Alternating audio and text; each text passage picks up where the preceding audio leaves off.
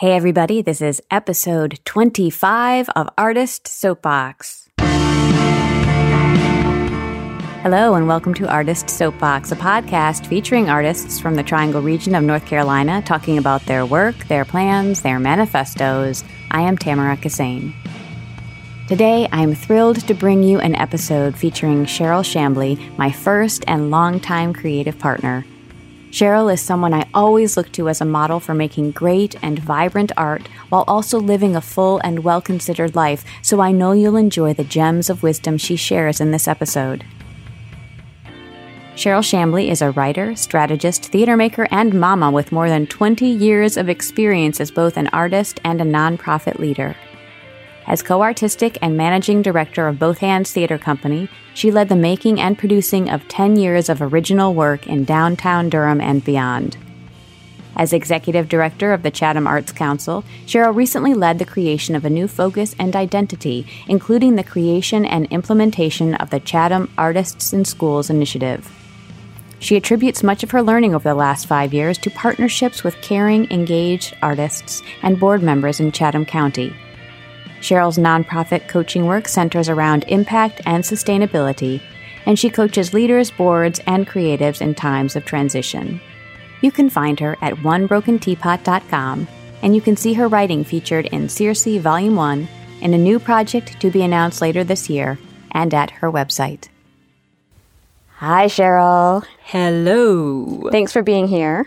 Thank you. I'm so excited. So let's transition right into talk about transitions. In our conversation prior to this interview, you mentioned that most of your client work is around transitions right now. What kinds of transitions are your clients facing? So many. I think it can probably break down into about 4 categories. There are some groups and some artists that are involved in changing their way of working. So they're either adding something really big and new, or they are changing the structure, or they're really actually narrowing. They're stopping doing some things and narrowing their focus. So that's one thing. There are also some groups I've worked with that are recommitting, and they're trying to really stick to what they said they were going to do. Then there are some groups that are going to the next level. A lot of times this happens during a leadership shift. And then there's also the anniversary celebration transition. A lot of times that marks a shift for a group. Mm-hmm.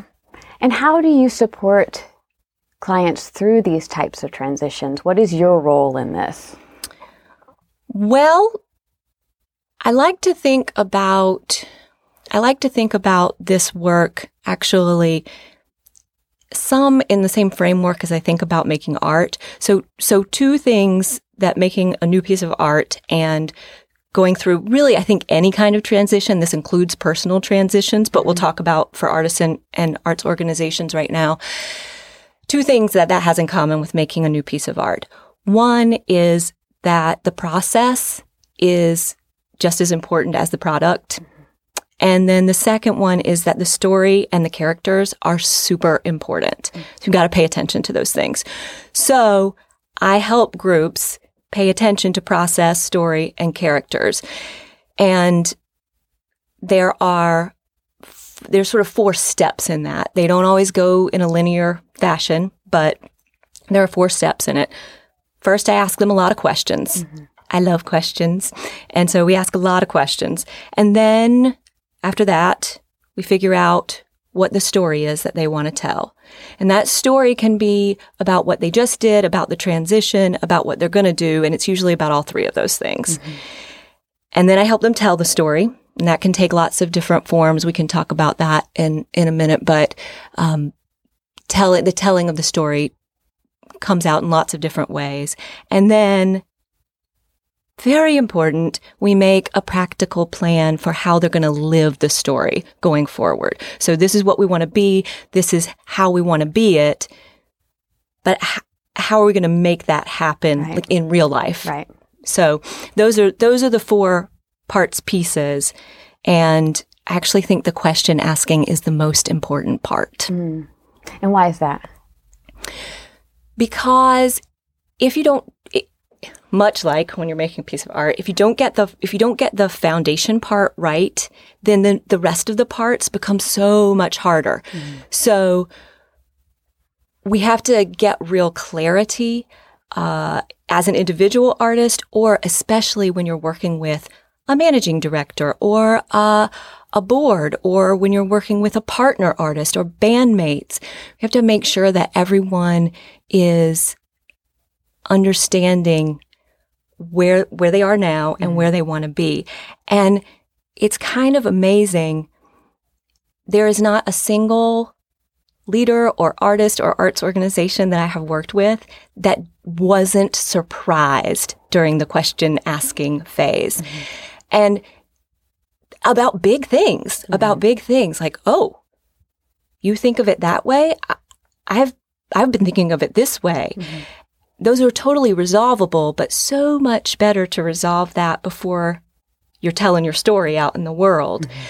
And I think that folks are often surprised that they don't know the answers to these questions, or they're surprised that they're not on the same page. But it's not because they're stupid. Right. It's because we're so busy making the art or trying to raise the funds to do the art, doing all those things that have to be done, that it really helps to have somebody else who's not right in the middle of it come in and say, okay, well, what do you mean by that word exactly? What does that mean to you? How do you see that playing out in real time, in real space? It seems like you could also hear the answers to those questions and ask the questions without judgment. You're not bringing in the emotional baggage or the history that people in the room have with one another. So your questions are coming from a place of wanting to solve this problem and move forward, or wanting to make this transition as smooth as possible, rather than having some sort of other agenda under the question or the answer that other people in the room, even if they ask it in the most, innocent and generous way possible, it might not be heard in that way. So coming from an outside perspective, you offer that ability to open up conversation and clarity without potentially tricky interpersonal stuff. Yeah, I mean, it's why we go to therapists in our personal lives, right? Because in reality, they don't care what we decide. They just want us to decide in a way that's helpful and healthy for us. And I feel that same way about the artists and the organizations that I work with. You can choose A or you can choose B. I just want you to feel great about it and really know what you're choosing. Right. Now, did you develop this process yourself, or at what point did you develop this? Because it's clearly a structured process, and you know how you're taking clients through that. Can you talk a little bit about that? I did develop it with, I think, a huge amount of background and experience and mentorship along the way. My first arts nonprofit work was with the most fabulous Joyce Moffett in Chicago. And I was fortunate enough to be along for the ride to help get the Harris Theater for Music and Dance built in Millennium Park there. And Joyce is an extraordinary arts manager and art supporter. And so I learned a huge amount there. And then along the way, at various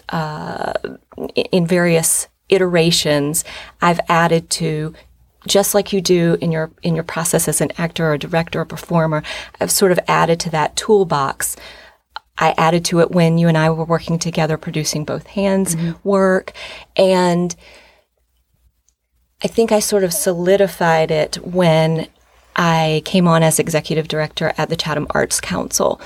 We went through a huge process of relaunch at that time. There was this great foundation in place, and we wanted to really narrow and focus. So we went through a big transition at that time.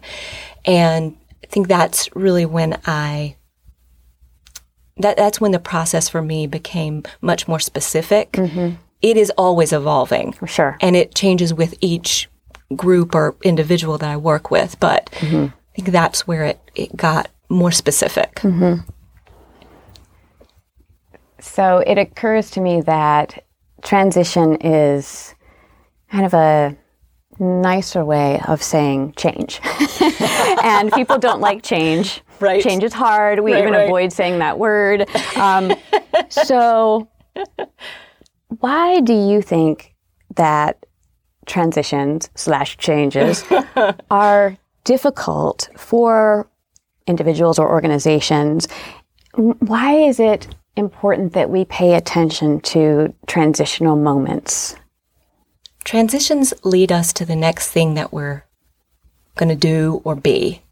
And if we want the next thing that we're going to do or be to go well for us or have the best chance of going well, then it's really important to pay attention to the process of getting there. You can see it with your child, that how you transition out of one thing that was really hard or really fun, it kind of doesn't matter, and into the next thing makes a huge difference in how the next thing is going to go. And grown-ups are no different from children in that way. I think we're just a little bit better at hiding it. Right. And organizations are no different than children in that way. We have all these boxes that we need to check, all these tasks that we need to do to make a thing happen. And at the same time, we have some really vulnerable feelings happening around it. And oftentimes, as artists and as arts organizations, we're doing this transition in front of people. Right. So all of that, we're trying to celebrate the old, move on in a way that helps us have success going forward, have feelings, check boxes.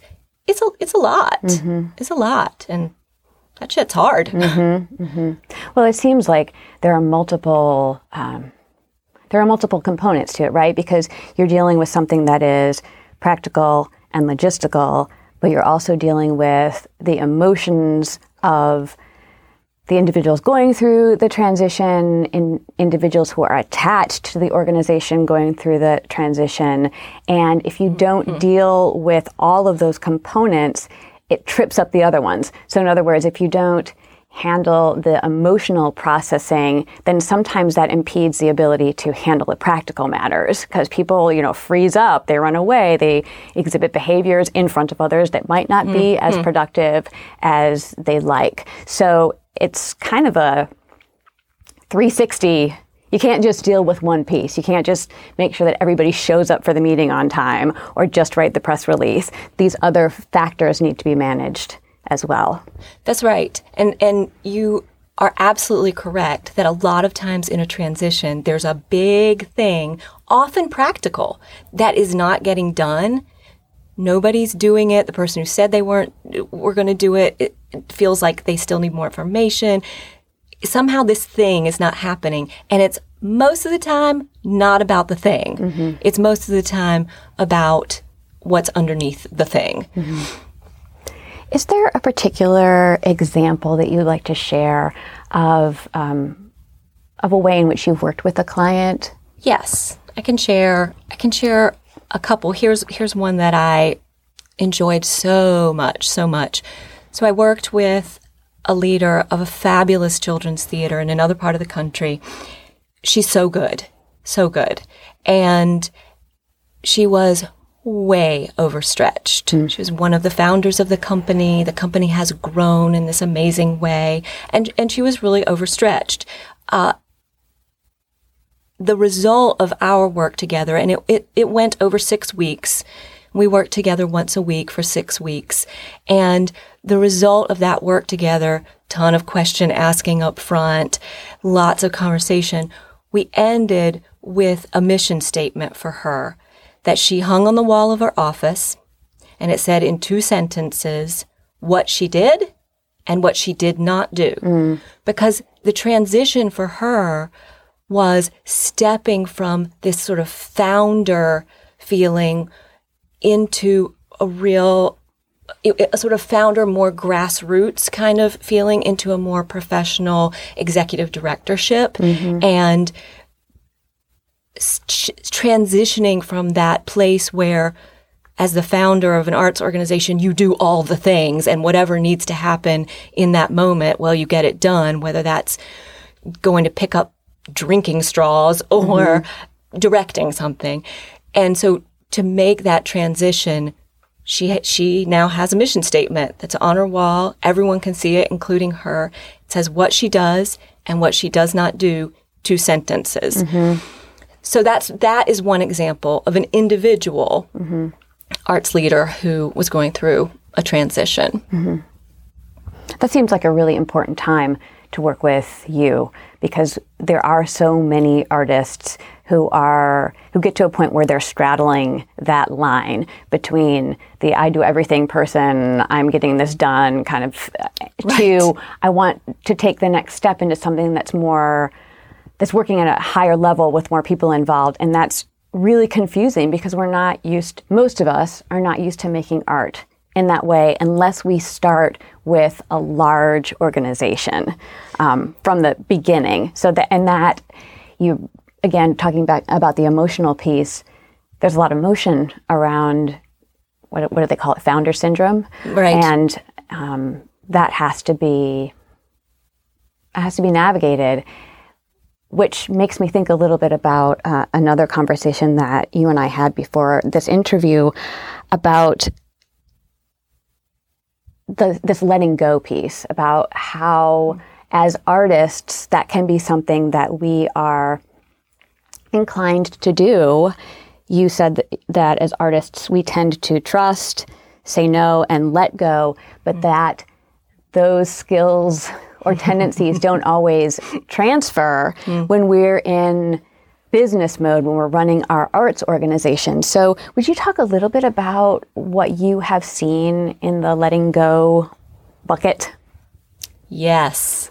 I've been thinking about this particular part of transitions in this particular way with artists and arts organizations a lot lately, because it's super present in for so many of us. And I've been thinking about what happens when you're holding on to a vision of what you want to make happen. And where is the line between all the things that you hear are important, like persistence and grit and optimism and hope, and the other things you hear are important, which are reality and acceptance and trust. How do you navigate that line? How long do you hold on to a vision in the way that you had originally seen it happening? How do you know if you're just in a dip, or if you need to say, I'm done here. Right. We got to cut bait on this, or we have to do it in a different way. So I was thinking about the fact that we have a ton of practice doing that as artists in art projects. You and I, we have made a lot of shows together from scratch, right? So we start with this sort of smattering of ideas we are interested in, or these questions that we're interested in. And then eventually that becomes a script, and eventually it becomes a fully produced performance. But the ending show never looked the way the original questions or images started out looking. And so along the way, we had to trust enough to say, no, I really love that idea. That is cool. But we're letting that go because it doesn't fit in here. Right. We had to trust enough to do that and allow it to become what it was going to become. Usually becoming better, I think perhaps always becoming better than what that original seed was. But if we hadn't been able to let go some, it never, A, never would have become real, and B, never could have evolved to where it really needed to go. So I think that we can apply that to life in many, many ways. And for some reason, we have all this practice on this side, but we're not as practiced on the practical management side of things. I've worked with artists and art organizations that are doing one of two things. It's usually one of two. They're either gripping too tightly to this vision, or they have no container at all and are sort of so porous that it could be anything happens. And neither one of those tends to be the healthiest way to work and move forward. So just like in our arts projects, when we're managing these things, we have to let go even of the good things, even of this line that I love so much, right, in order to make room for the best things. Right, right. That's so interesting. It does seem like we're always managing a series of decisions or constantly assessing the degree to which we hold on to whatever it is that we're working on. Because if you squeeze a thing too tightly, that thing, you're choking it, right? You're doing damage, basically, by holding something so tightly that no one can breathe. But there are times when you're on the bucking bronco of a project and you have to hold on. Like, even if it's hard, you have to hold on. You have to have some boundaries around it. Otherwise, you will be thrown off into, the wrong orbit. And so it's constantly checking in about where you are on that degree of letting go-ness. Yes, that is absolutely true. And sometimes you can check in with your artistic partner. Sometimes you can check in with your managing director. Sometimes you can check in with your audience and find out those answers.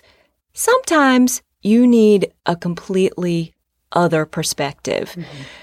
And either way, no matter how you get perspective, is really helpful to do it in some way along the transition journey.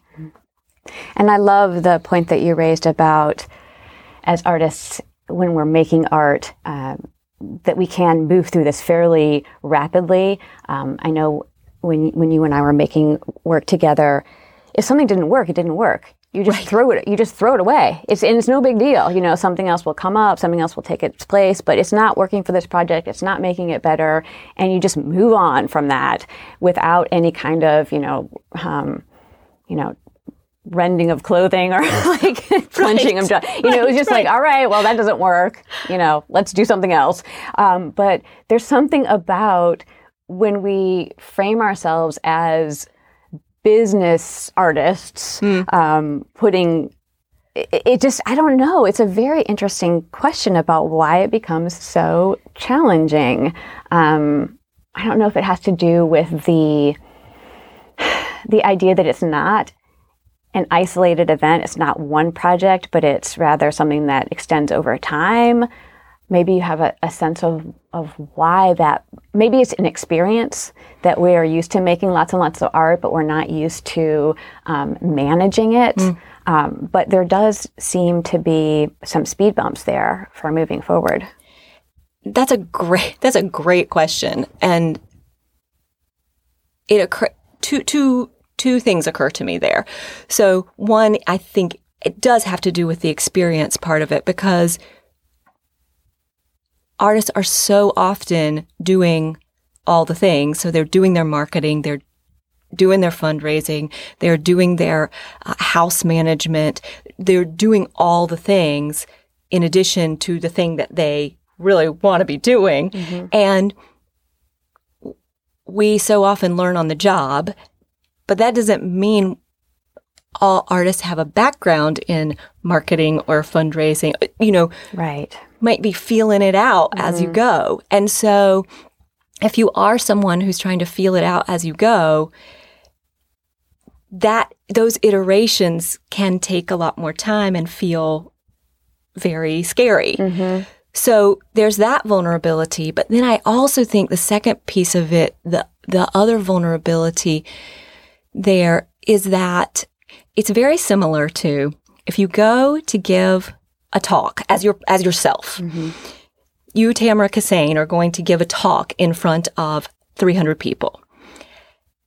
that is very different than you, Tamara Kissane, performing as a character in front of 300 people, right? That's a different thing. Yes. And folks may often say to you, oh, this should be easy for you because you're an actor, you've been on stage tons of times, right? But it's not the same because you're yourself. Mm-hmm. You're yourself in front of the 300 people when you're giving a talk. Right. Very different thing. So similarly, when you're doing all of your business of the arts, you're not a character, you're yourself. Right. So that has a different kind of vulnerability to it than making a piece of work and putting it on stage. Mm-hmm. That's a very different level of vulnerability. Mm-hmm. And you might be comfortable with one and not be as comfortable with the other. Right. You mentioned this a couple of moments ago, but I wanted to circle back to it because I love this idea. On your website, you write, quote, "I offer support and perspective and a framework for the hard work of saying no to the good things so that you can get to the rewards of the best things." That is really an amazing statement.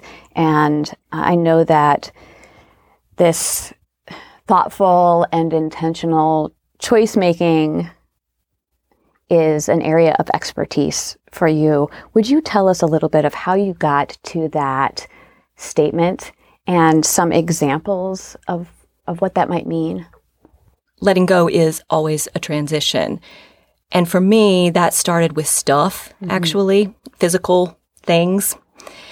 And I had been reading about this concept of minimalism and all the various things you can find about decluttering and those things. I had been reading about those for years and sort of making an inroad here and then nothing, and then an inroad there and then nothing, and mostly reading. And so then my husband Adam and I moved twice in 6 months. And during that process, we let go of at least 50% of our stuff. And it just opened things up for us in a really, really nice way. And suddenly we could see and use and treasure things that had sort of been buried before, the things that were left.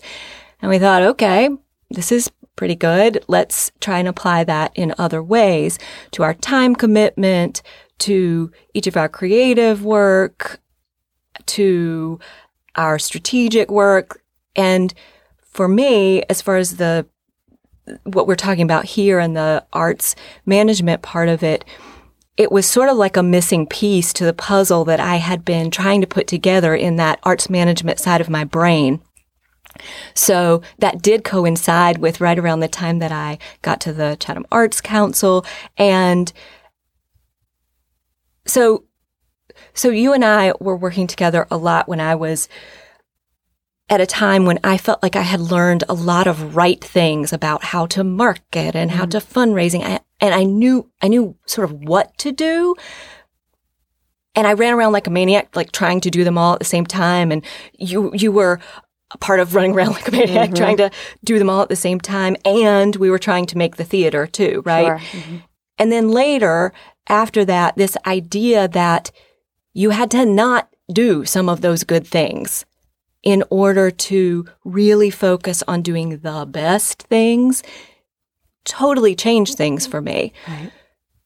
Because it sort of doesn't matter if all these things are good things to do, or even if you enjoy doing all these good things, if you are doing them all an inch deep and feeling like a maniac the whole time. So much the better if you can choose 3 of those 25 good things and invest in them really deeply and then get the best out of that. So it changed things for me so much that I have really enjoyed sharing that with other artists and other arts administrators who might not want to spend 10 years reading about this and experimenting in various and sundry different, failing, and then finally finding some peace with it. So they benefit from your experience. Well, I want to stick with this for just a minute because this is something that I'm constantly hearing from other artists, and I also am really struggling with myself. I hear from other people, I want to do all these things. I'm not giving any of them up. They're all really enjoyable and fun. And yet I feel like I'm only doing a mediocre job with all of these things, or I'm completely stretched, I'm stressed, and it goes on and on and on. So we all know that we need to cut back. People don't know what to cut back or how to make those decisions. How might you approach that if I came to you with that issue? But I don't have it. No, I'm just kidding. I do have it. This is where I benefit. Awesome. Right. I mean, honestly, I think it is relatively impossible not to have that to some degree. So you're not alone. We all have that. But the degree to which you can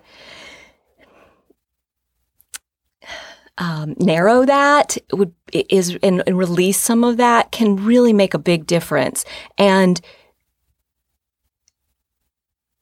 I'm coming back to the question asking again. My role in all of that is to ask questions. Tamara, do you have the bandwidth for that? How late are you staying up to do that? What things are you giving up? Are you okay with giving that up? Would you, if you had to choose, I will be present for this or I will be present for that, which one of those would you choose if it were sitting in front of you as a choice instead of on the day of you're like running around throwing things and packing, jamming them in your bag and running out the door, whatever it might be.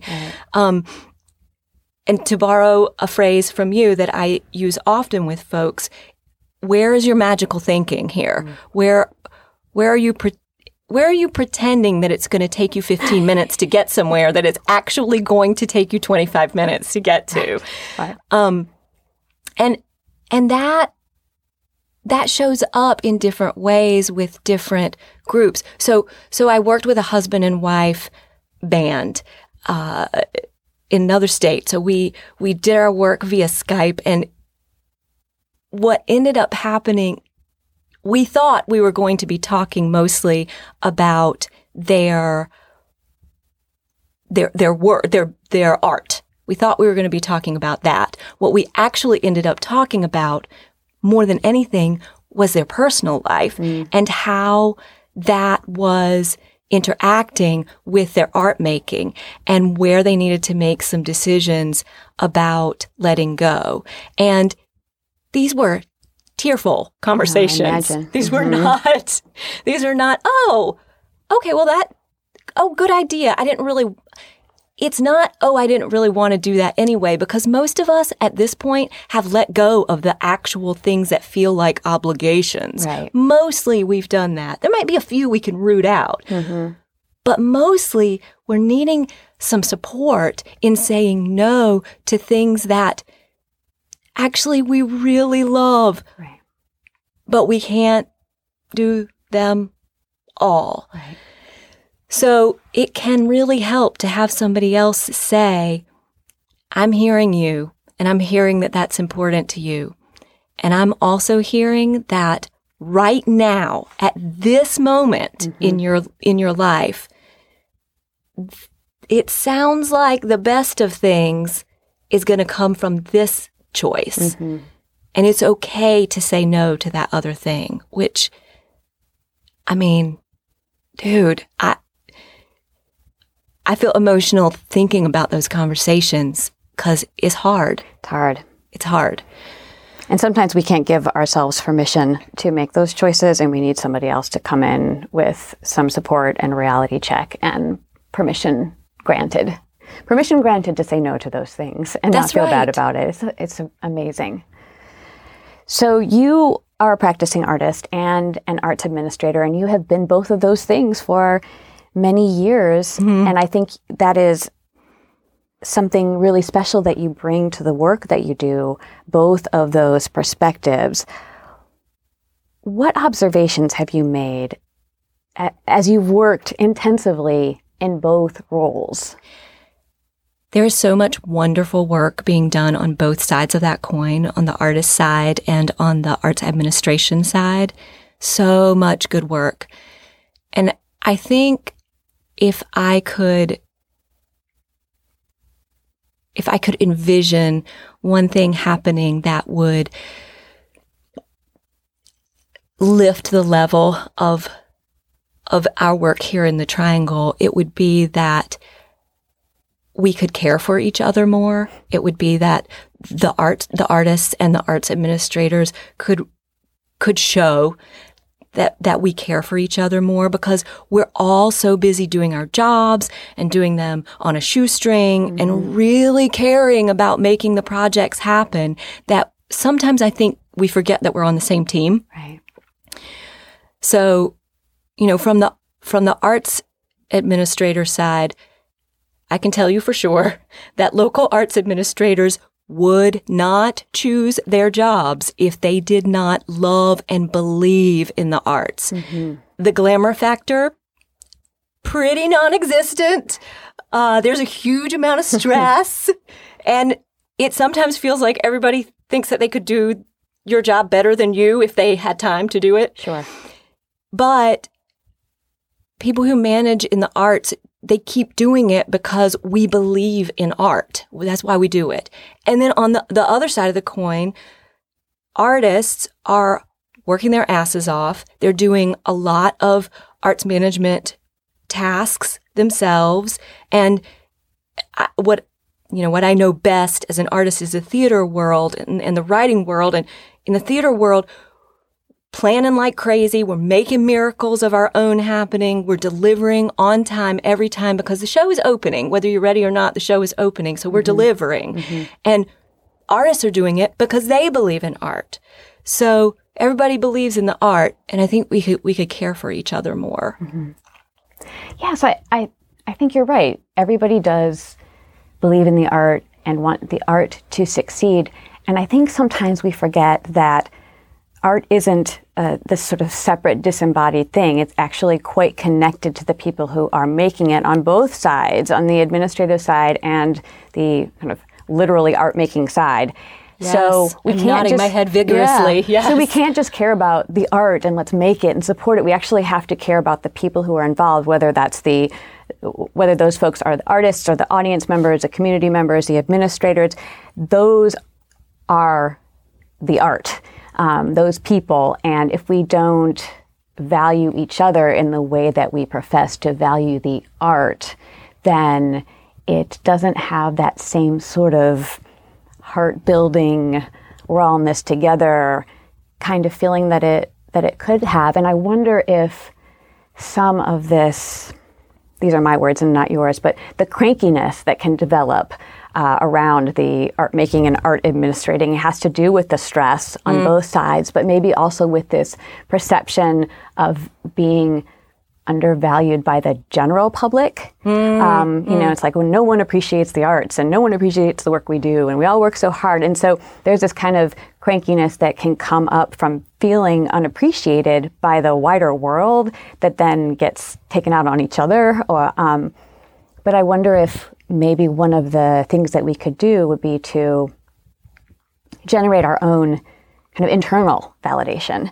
It's like, well, the wider world might not understand or like what we're doing, but we sure do, and you're doing good work and you're doing good work and I'm doing good work, and let's appreciate each other and not always be looking so far out for that kind of validation and rather make it for one another. Yes, I absolutely agree. I was thinking about this after a conversation that we had the other day, and I was thinking about what are the elements that seem most important there. And this is what I came up with. I came up with grace and gratitude. Mm-hmm. Grace and gratitude. And so what I mean by that is that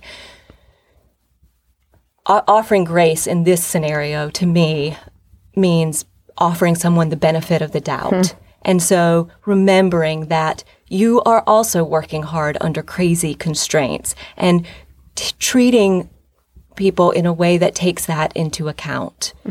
And then the gratitude piece, it really goes a long way. You, Tamara, I know have been saying for a long time, I appreciate you. That's a thing that you say. And I have carried that through in my life to say it to other people too, because that makes a big difference.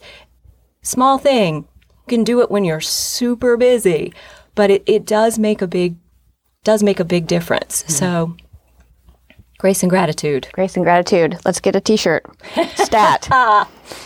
You and I have known each other for a long time. I mean, we're very young, but we have known each other for most of our lives and seen a lot of changes that kind of come along with moving through life. How has the nature of your art making changed over the last several years? It has changed quite a bit. I am most interested in and committed to the dailiness of the work, the ritual of the work. And I think that has actually been true about the way that I like to approach making work for a really long time. Yeah. But it has shifted because that is harder as a parent and as a person who needs to make an income for her family or contribute to the income in her family. And so a lot of what I have been thinking about is what is valuable, what is worthwhile as an artist, especially in my case, as someone who used to make art all the time. So I used to be up really late, prepping for rehearsal, in rehearsal, at least 4 hours a day. Now I get up at 4:30 in the morning so that I have time to write for 15 minutes a day. Right. So, and I write because that's what I can do early in the morning. I'm not going to have many takers for 15-minute rehearsal before the sun comes up. Right. So a lot of the questions for me as an artist have been around, what am I willing to adapt? What is my definition of being an artist? Like, what qualifies you to be an artist? Why is it important to me to still identify as an artist? Why does that even matter to me? So sort of brings us full circle. That has been a major transition for me, and it's one that's still evolving, and I'm still asking myself those questions and getting mentorship and coaching along the way. So what is next for you? I am writing a lot early in the morning. Yes. You don't have to read it then. The nice thing about writing. That's right. And so mostly where that writing appears is on my website at onebrokenteapot.com. So that is one place to find me. I'm also working on 2 larger writing projects that I have been working on for a long time. And I'm hoping they will see some light this year, probably towards the end of the year. So stay tuned for that. And then in arts management land, one particular event that I know is coming up, the Chatham Arts Council, we're holding our Clyde Fest Kids Art Festival on Saturday, April 14. Kids make a ton of art at this thing, and it's all outside. Last year, my kid painted a Clyde critter, made a bookmark, constructed a music shaker, contributed to a community art project, all during this festival. I totally recommend it. Okay. Super fun. Great. And we can find information on your website as things become revealed. Is that right? Yeah, okay. About writing projects. About writing projects. Yes, okay, yes. Great. Yes. So all of that information will also be in the show notes so people can go directly there. Thank you, Cheryl, for this really awesome and stimulating conversation. I appreciate it so much. Special thanks to Shadowbox Studio in Durham, where we are recording today, check out their website, chatterboxstudio.org. You can support this podcast via our Patreon page, patreon.com/artistsoapbox. For more information about today's episode, go to artistsoapbox.org. And we're out.